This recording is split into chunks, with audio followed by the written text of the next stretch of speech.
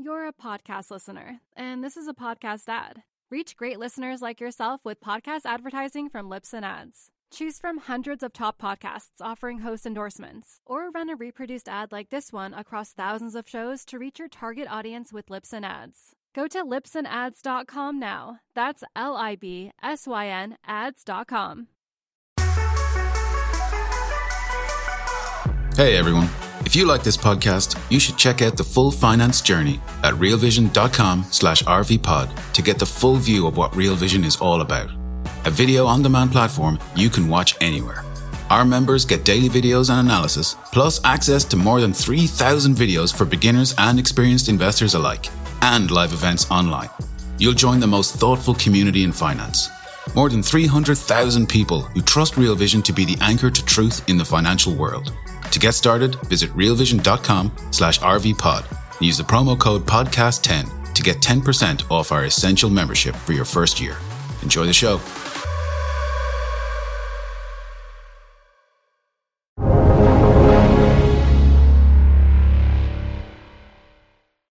Happy Friday, everyone, and welcome to the Real Vision Daily Briefing. I'm Andreas Steno, sending live from Copenhagen, Denmark. To be honest, it's not a happy Friday for your portfolios out there unless that you are short the markets.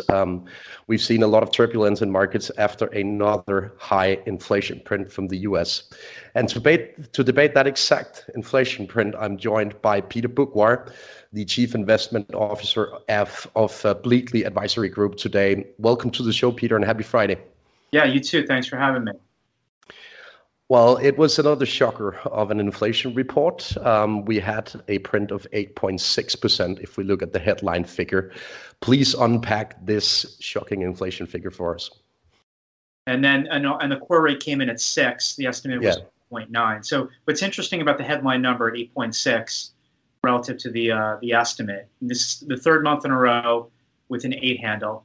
And the comparison was tough. The May 2021 year-over-year increase in headline CPI was 5%. So going up against that comparison, we were still able to print 8.6, even though the core rate did moderate month over month and came in, like I said, a tenth above. Now, within the components, obviously, energy and food are driving the headline, but we're also seeing an undercounting in the rent calculation, which implies that if it were to more accurately measure the rental increases in the U.S., both new leases and also the rollover of an existing tenant's lease, you're probably talking 10% inflation.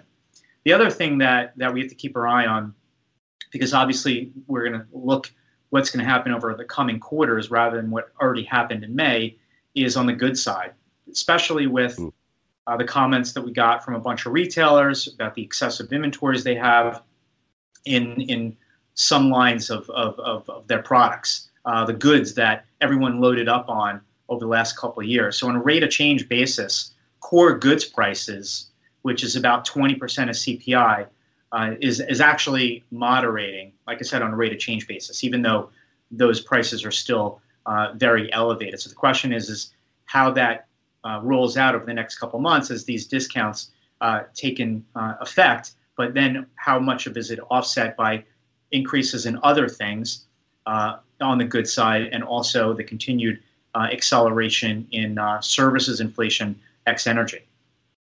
Yeah, we briefly spoke about this rent of shelter component before going on air.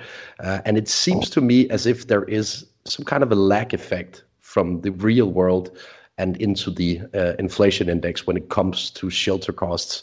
Please take us through your thinking of how this component will develop over the coming quarters.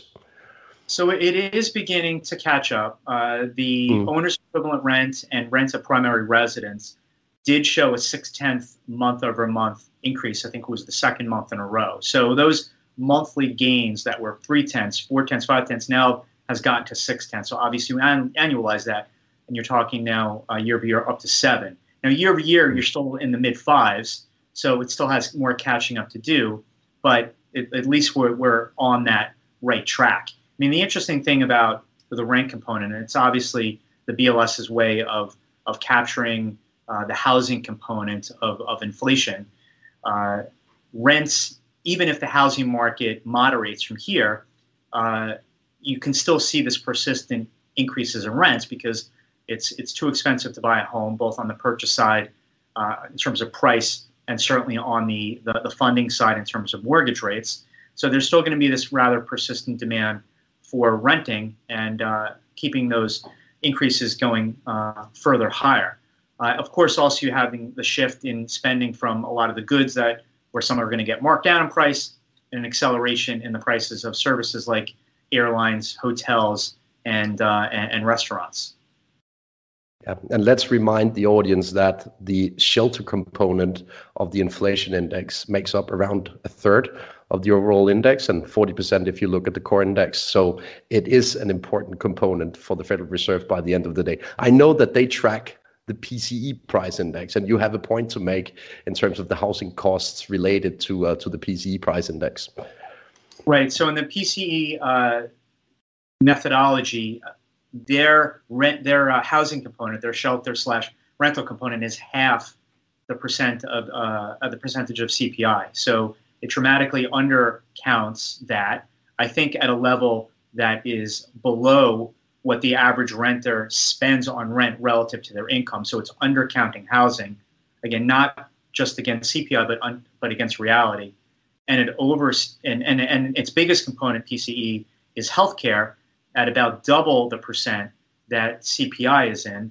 And also the difference between the healthcare methodologies in CPI and PCEs. CPI, it's actually measuring out-of-pocket expenses, where PCE's healthcare component is dominated by government price-fixed Medicare and Medicaid reimbursement rates. So that's why, while PCE sort of turns over its basket more often, I think that outsized contribution from those reimbursement rates with healthcare sort of artificially suppresses it, and it is why it always has a deficit relative to CPI on a month-to-month basis. Yeah, very good points, and thanks for that explanation. If we look at the market reaction to this inflation report, we have the front end of the dollar yield curve up by almost 25 basis points, as far as I'm concerned by now. We have the dollar back in the driver's seat in the FX market, and we have equities down as a consequence of this report. What do you make of the repercussions for markets ahead of the interest rate meeting at the Federal Reserve next week after this report? Well, and as you mentioned, at least the change in treasuries on the short end is that we brought back 100% chance in terms of pricing of another 50 basis point Fed increase in September. Just within the past week or two, that sort of moderated to about 75 to 80%. And then also now in the July meeting, the market is now beginning to price in some odds that the Fed goes 75.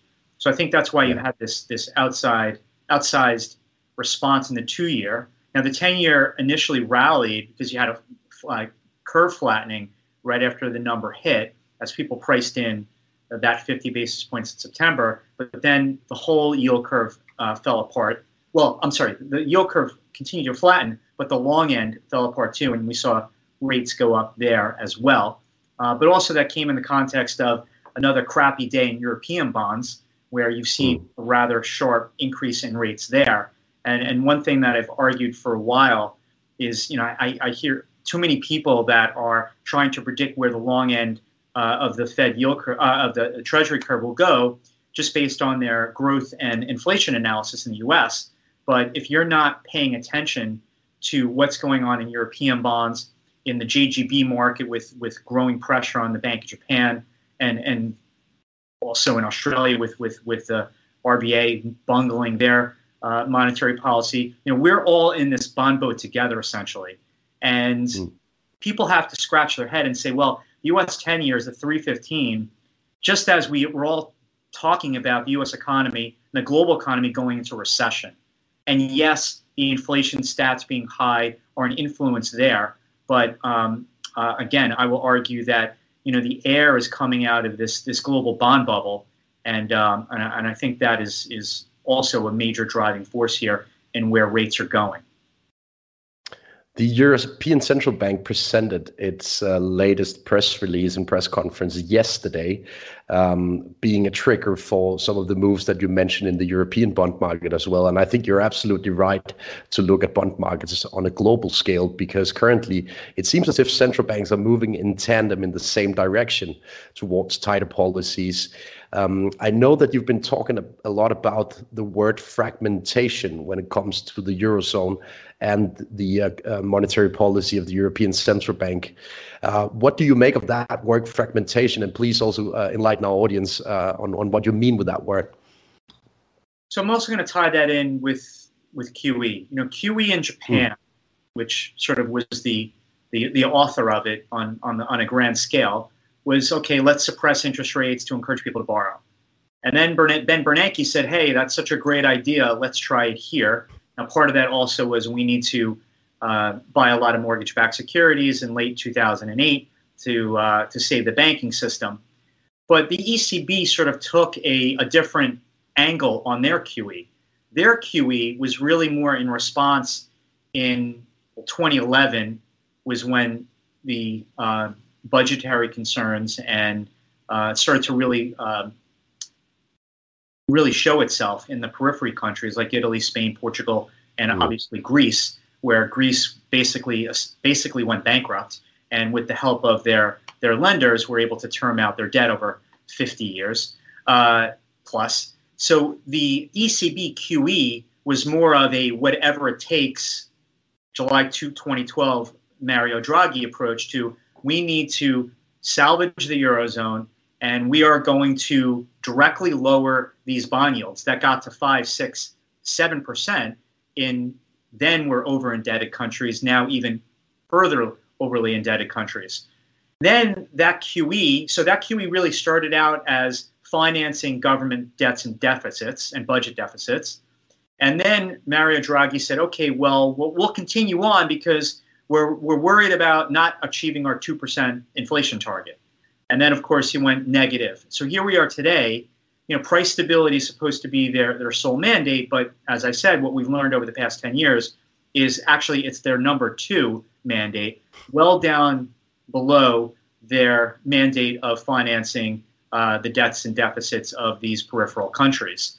And the fragmentation part is in response to Christine Lagarde, who needs to satisfy the Germans and some other hawks on the committee to say, yeah, we're going to deal with inflation, but then freaked out about what happens if we have another 2011 problem in Italy, Spain, Portugal, in response to ending QE and getting out of negative interest rates. So by saying she's focused on the fragmentation is basically the Italian bond spread to the German 10-year. And I say the Italian BTP yield because Italy is the most over-indebted country in the Eurozone, certainly on an absolute basis, and I'm putting aside Greece, again, because Greece has termed out a lot of their debt, so I'm putting Greece aside, but Italy's debt to GDP ratio of 150%, which is above where it was just a couple of years ago. So that spread has widened out to the biggest spread since May 2020 at about 225 basis points. Now, it did get above 500 in 2011, so there's still a ways to go if you want to look at it that way. But she's worried about that spread blowing out. But then you wonder, okay, well, if you're ending QE, well, how are you gonna prevent this fragmentation? That means you're gonna reintroduce QE, or you're gonna use the maturing bonds to focus more on the periphery countries. I mean, they're in such a mess that this inflation story has created for them that I don't even know if they know what they're doing at this point. We're going to take a quick break and be right back with more of the day's top analysis on the Real Vision Daily Briefing. You're a podcast listener, and this is a podcast ad. Reach great listeners like yourself with podcast advertising from Libsyn Ads. Choose from hundreds of top podcasts offering host endorsements, or run a reproduced ad like this one across thousands of shows to reach your target audience with Libsyn Ads. Go to libsynads.com now. That's LIBSYN ads.com. I think that's a fair description. I tweeted yesterday that it was the most bipolar press release that I've ever read from a central bank, because they initially tell the audience that they will do whatever it takes to bring inflation back to 2%. That is the first sentence. And then they go on rambling about having to step into bond markets if spreads become too wide between Italian and German bonds, for example. So it is... That. They're still going to QE for another 3 weeks. Yeah. They won't end it until 1st of July, which is almost amusing, given that we have inflation running at above 16% in annualized terms if you look at the past 3 months in the Eurozone. One of the key culprits behind the inflation pressure, both in Europe but also in the US, is energy. And I want to touch a bit upon that topic, because it seems to me as if energy prices is the focal point for the White House as well now. What do you make of the response that the Federal Reserve and the European Central Bank will have to make to these rising energy prices? Well, it's so interesting, because up until a couple of years ago, or up until a year ago, all these central banks have wanted was higher prices to somehow equate to 2%. And when you think about an annual, and I'm going to get to oil in a second, an average annual increase of inflation at 2%, that means that because we have some prices that go down every year, the price of a TV set is going to go down every year. The price of a laptop is going to go down every single year. That means you need other prices to go up to average out that too. But any central banker will say, yeah, we want 2%, but we just don't want oil prices to go up, which is obviously inherently contradictory. So now that we have oil prices going up, in addition to oil, it obviously creates this problem. Now, it also creates a problem because it heavily impacts psychology. I mean, when you think about what is the most in-your-face daily reminder of prices, it's what a gallon of gasoline, at least in the U.S. and you know how you guys denominate it in Europe, of gasoline, because a driver passes it every single day. It's like the stock market. It's got its scoreboard every day, and a gas station has its scoreboard itself, and that's what people see every single day. So that's what they start to see. That then obviously directly impacts their budget, but also impacts their psychology. And when you think about monetary policy is solely meant to influence the demand side. Now, you can argue a couple things. Through cheap money, it basically financed the U.S. shale industry. So it is what enabled the U.S. shale industry, where the U.S. oil production gets to 13 million barrels a day, because all you needed was land and a drill bit, and somebody financed you. That was done through cheap money. So again, while monetary policy influences the demand through encouraging people to borrow, it also indirectly influences the supply side. So now you're in a situation where, okay, nothing is going to increase the supply side of oil at this point for a variety of ESG reasons and regulatory reasons and lack of pipeline reasons and so on. So what is then central banks going to do? Try to destroy the demand side? I think that is something that's impossible to control. And I think people should understand that we are not just questioning what are these central banks going to do next. We should be questioning their entire orthodoxy of trying to manipulate interest rates to get to a desired level of inflation. If there's one thing that life teaches us, is that it's very complicated. Human nature is very complicated. And what central banks have tried to do is treat us all like we're a video game, where if they press the right buttons on the computer, we're going to do certain things and get to their intended ended results. Well, life doesn't work that way. And I think that they're learning this firsthand, that you can control things up to a point, and then once you lose control, well, then sort of things break loose, and it's really difficult to bring that back into their fold. Yeah, and ultimately, when energy inflation is running wild as it is currently, it becomes a political topic. And central bankers are, in my humble opinion, by the end of the day, politicians. So they will have to react to this. I wanted to play a clip for you, Peter, from a conversation between Kyle Bass and Will Bandlow, the founder and CEO of Quantum Energy Partners, from a discussion on the Real Vision platform earlier this week around this energy inflation debate. So have a listen here. Everything that the average American uses is up anywhere from 50, 60% to a couple of 100%. Yeah, we're kind of over the last couple of years. You're right. We're kind of in the perfect storm. We had the disease that emanated out of China that took over the world, COVID, and our response from our central bank and the central banks of the world was to flood the world with money. Right. We printed 40% more money than was in existence before COVID. And so we had a monetary, I'm a monetarist at heart, so we had a monetary inflation, but then now that's being coupled with a thoughtless or a lack of any kind of true energy transition policy. Right. And 7 years of underinvestment or 8 years of underinvestment now is leading us to a place where all of a sudden we're getting above Arab Spring prices. And we haven't even seen next year's food costs yet.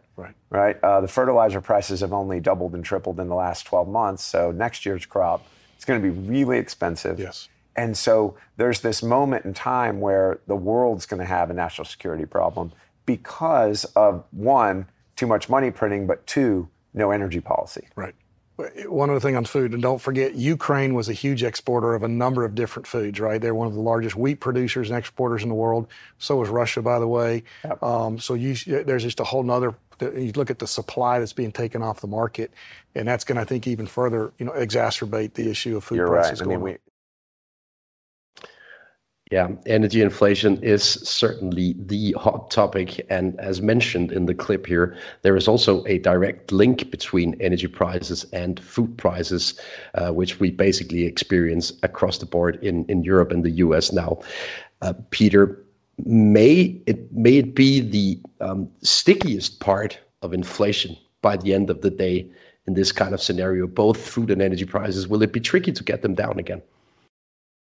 Well, it'll be much more difficult to get energy prices down because of investment projects have such long lead times, especially deep water. You got to have a 10-year plus time horizon if you're going to make an investment in deep water. Shale, of course, the economics of that has changed, but these are multi-year projects. The thing about agriculture is you have a better chance of sort of curing the problem on the supply side. The demand side with agriculture is pretty consistent. As long as the global population increases, and as long as you have just a growing middle class around the world, the demand for food is just going to go up every single year. It's always the supply side that really determines on the margin where agricultural prices go, food prices go. Now, in the US, we have one planting season in the spring, and you have your harvest in the fall. So if there's a bad season that leads to a rise in prices of corn, wheat, soybeans, there's always the opportunity the following year to have a better harvest. The problem right now is the rise of the input cost to that farmer that is going to lead to a multi-year time frame of higher prices. So let's take fertilizer prices, for example, which are up, as Kyle pointed out, double and triple from what they were. So if I'm a farmer, each season I have the decision of, number one, do I want to plant fertilizer, which I should because it helps, the nutrients help get a better yield. But then how much do I relative, when I try to calculate the costs relative to my projected revenue. But I can wait a year and say, you know what, I planted last year for corn. I'm going to hold off this year just because it's too expensive. Well, that may save me money next year, but that means you're almost locking yourself in to a lower yield in the following year because you didn't put in those nutrients every year. So I think that farmers are reaching a point, and I owned the fertilizer stocks for the last couple of years, and just sold them a month ago because I was becoming a bit worried about what the demand destruction possibilities were, and where farmers may say, you know what, let me delay using them this year or just use less, and because on one hand, farmers are benefiting from higher crop prices, but these input costs, and I didn't even mention oil, gasoline, and diesel, because obviously these tractors and combines and planters run on diesel, that their profit margins are getting squeezed. So I think we are seeing some signs of demand destruction of fertilizer, but then that means that next year we're going to have higher crop prices because, like I said, not enough fertilizers being used this year. Then, of course, you're going to throw in Ukraine and Belarus and Russia, and the lack of access to full planting there, obviously, particularly in Ukraine, and their inability to ship out of the Black Sea and so on. So net result is prices are going to stay elevated for at least the next year. Looking past that, it's tougher to say. Where I'm more confident that energy prices for multiple years will remain elevated. We're going to take another quick break and be right back with more of the day's top analysis on the Real Vision Daily Briefing. You're a podcast listener, and this is a podcast ad. Reach great listeners like yourself with podcast advertising from Libsyn Ads. Choose from hundreds of top podcasts offering host endorsements, or run a reproduced ad like this one across thousands of shows to reach your target audience with Libsyn Ads. Go to libsynads.com now. That's LIBSYN ads.com. Yeah, I tend to agree. And adding to the malice, I would say, in the energy sector, you mentioned the conflict in Ukraine. Right now, we have a debate in Europe on whether to bring forward the plans to make ourselves independent of Russian energy resources. And essentially, that will be a very costly process since we don't have a lot of local natural gas resources, for example, within the European Union. So this is another thing to consider when we look at the structural outlook for energy prices. I also wanted to briefly touch upon another important data point that we got today when we're talking about the potential for demand destruction. You've mentioned that word a couple of times already today, Peter, because we had the latest Michigan survey out asking consumers basically about expectations. And as far as I'm concerned, we need to go 8 decades back to find as bad a number from the Michigan survey. So what do you make of the consumer right now? Well, it's a pretty shocking development at where we are. You know, I in my Bloomberg. So in this chart, you go back to the 50s. The stats I had in my Bloomberg goes back to 1978, and we've never seen consumer confidence print this low. And obviously, we can all blame it on inflation.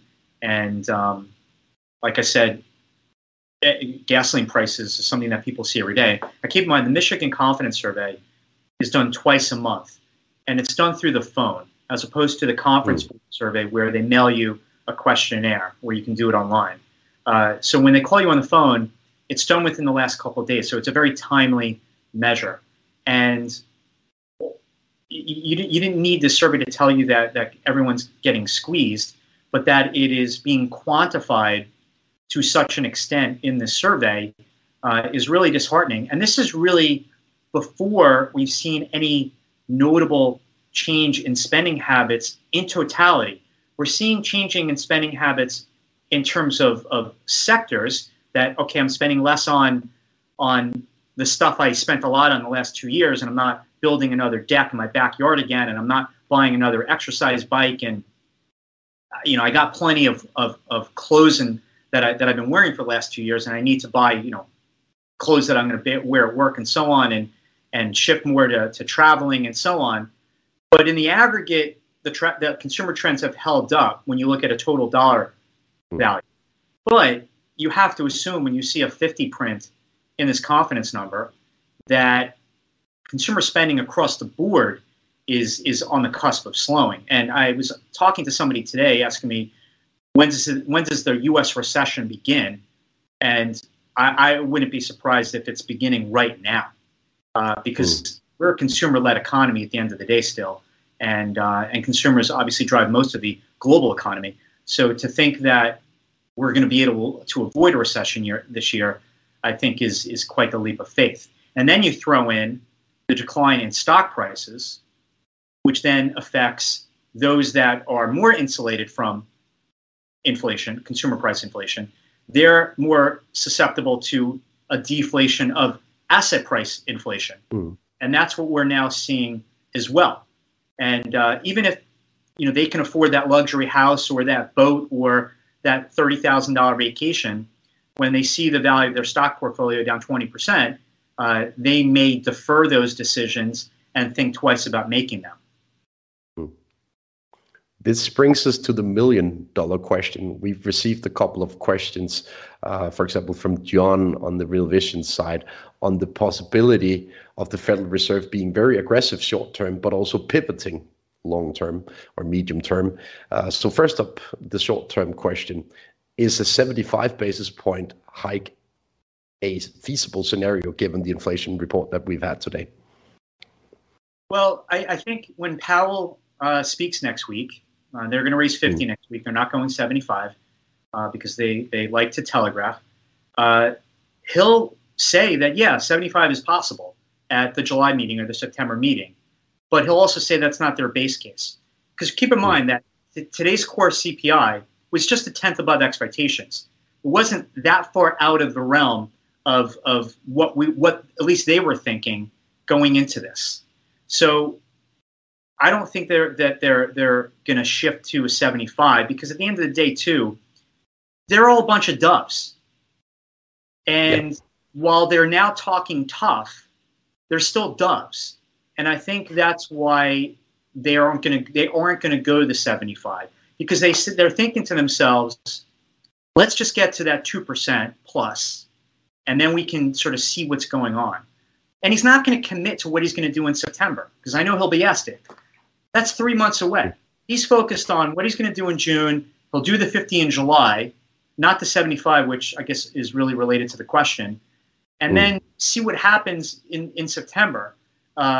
Again, because they're a bunch of doves, and they're still very sensitive to the economic impact of what they're doing.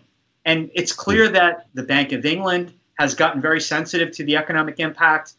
Certainly ECB, that's what's preventing all of them from getting aggressive with rates, because they're all worried about all the leverage that they've created and the economic impact of it.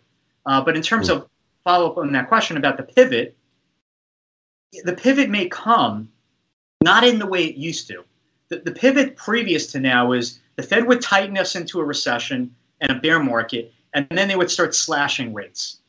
This time around, the pivot, because inflation is going to remain sticky, is not going to be them slashing rates. It's just stopping what they're doing.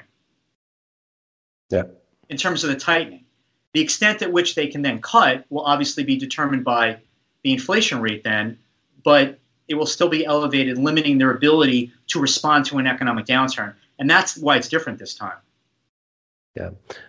In relation to that, we have a great question from Joel at the Real Vision side as well, asking you, Peter, whether you think a recession / a demand destruction will be sufficient to bring inflation down and to ease supply chain issues. Great question. Well, it'll certainly do some damage to the demand side, no question, because that's what monetary policy does. Monetary policy, when they ease, is encouraging you to borrow and pulls forward economic behavior, particularly in interest rate sensitive areas of the economy like housing and autos. Well, now they're going to deter the incentive to go buy a house and go buy a car and buy now and pay later for things. So that will definitely temper on the good side and the inflation there. On the service, but this takes time and it will take pain. Now on the supply side resolving itself, well, they can't print, we know they can't print oil and food, and they certainly can't print semiconductors right now, as an example of something that is going to remain supply constrained. They're not going to be able to print used cars over the next couple of years, even though used car prices may come off its boil. We've had last couple of years of limited new car supply. Therefore, limited new leases being signed.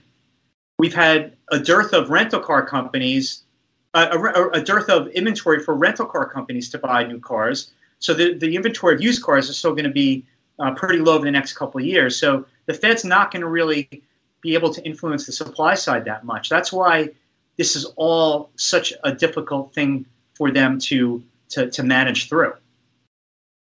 A bit of anecdotal evidence surrounding cars from my side. I just bought a new car in Denmark, and every single car manufacturer that I visited told me that an important part of the supply chain is parked in Ukraine. That is essentially the reason why we cannot get hold of a car in Europe right now, and it won't be sold anytime soon. Yeah, that they make in Ukraine is a key missing part. Yeah. Exactly. If we look forward to the next week, Peter, ahead of the Federal Reserve, what are your thoughts about market sentiment ahead of that meeting? What would you be listening to at the press conference, etc.? I think for markets, we've at least the short end of the curve. I know the 2-year closed today above 3%, but that's priced in still a lot of rate hikes ahead. So we're just beginning QT. So in a way, I don't know if we're going to hear that much different commentary from Jay Powell. He's going to talk tough. I'm going to deal with inflation. He doesn't want to be the next Arthur Burns. And he's going to do whatever it takes with his tools. His tools, of course, being QT and rate increases. I think the next real big catalyst for markets is going to be second quarter earnings reports beginning the second, third week of July. Because at the end of the day, with respect to the stock market, we know it's multiples and earnings that drive where we go. We're seeing multiple compression. But what is amazing to me is that earnings estimates for the S&P 500 for 2022 are at the highest level of the year, approaching $230 per share. To me, that is in a number that's in la la land. So I think we're going to get a good color look at that number. I think we're going to see a clip to that number after the sell-side analysts listen to what companies have to say, because margin contraction is now a big story. And as the economy continues to slow, revenue contraction will also be a key story. And you combine that with what I think will be continued reduction in multiples, that's a difficult combination for markets. Yeah. So we have a recession coming up, both when it comes to earnings, but also in the broader economy by the end of the day. Correct. And rising interest rates, that also compresses multiples. Ultimately, the stock market will get that memo and sell off. I think that's the conclusion for today. I wanted to leave you with a slightly better mood than that. So, Brian, please bring up the meme that I tweeted a while ago, because I've been in the camp of calling peak inflation for a few months in a row now. I've been amazingly wrong on that. I sincerely hope that it turns for the second half of the year, because otherwise it's tricky to imagine higher prices of assets in the meanwhile. Peter Boockwire, it was a pleasure to talk to you, and I hope that you get a great weekend. Thank you as well. And I do agree, the rate of change in the second half, it will definitely slow. It's just a matter of what it slows to. Absolutely. I'm Andreas Steno, and you've been watching the Real Vision Daily Briefing. We will be back again on Monday with Jared Dillion. I wish you a great weekend all.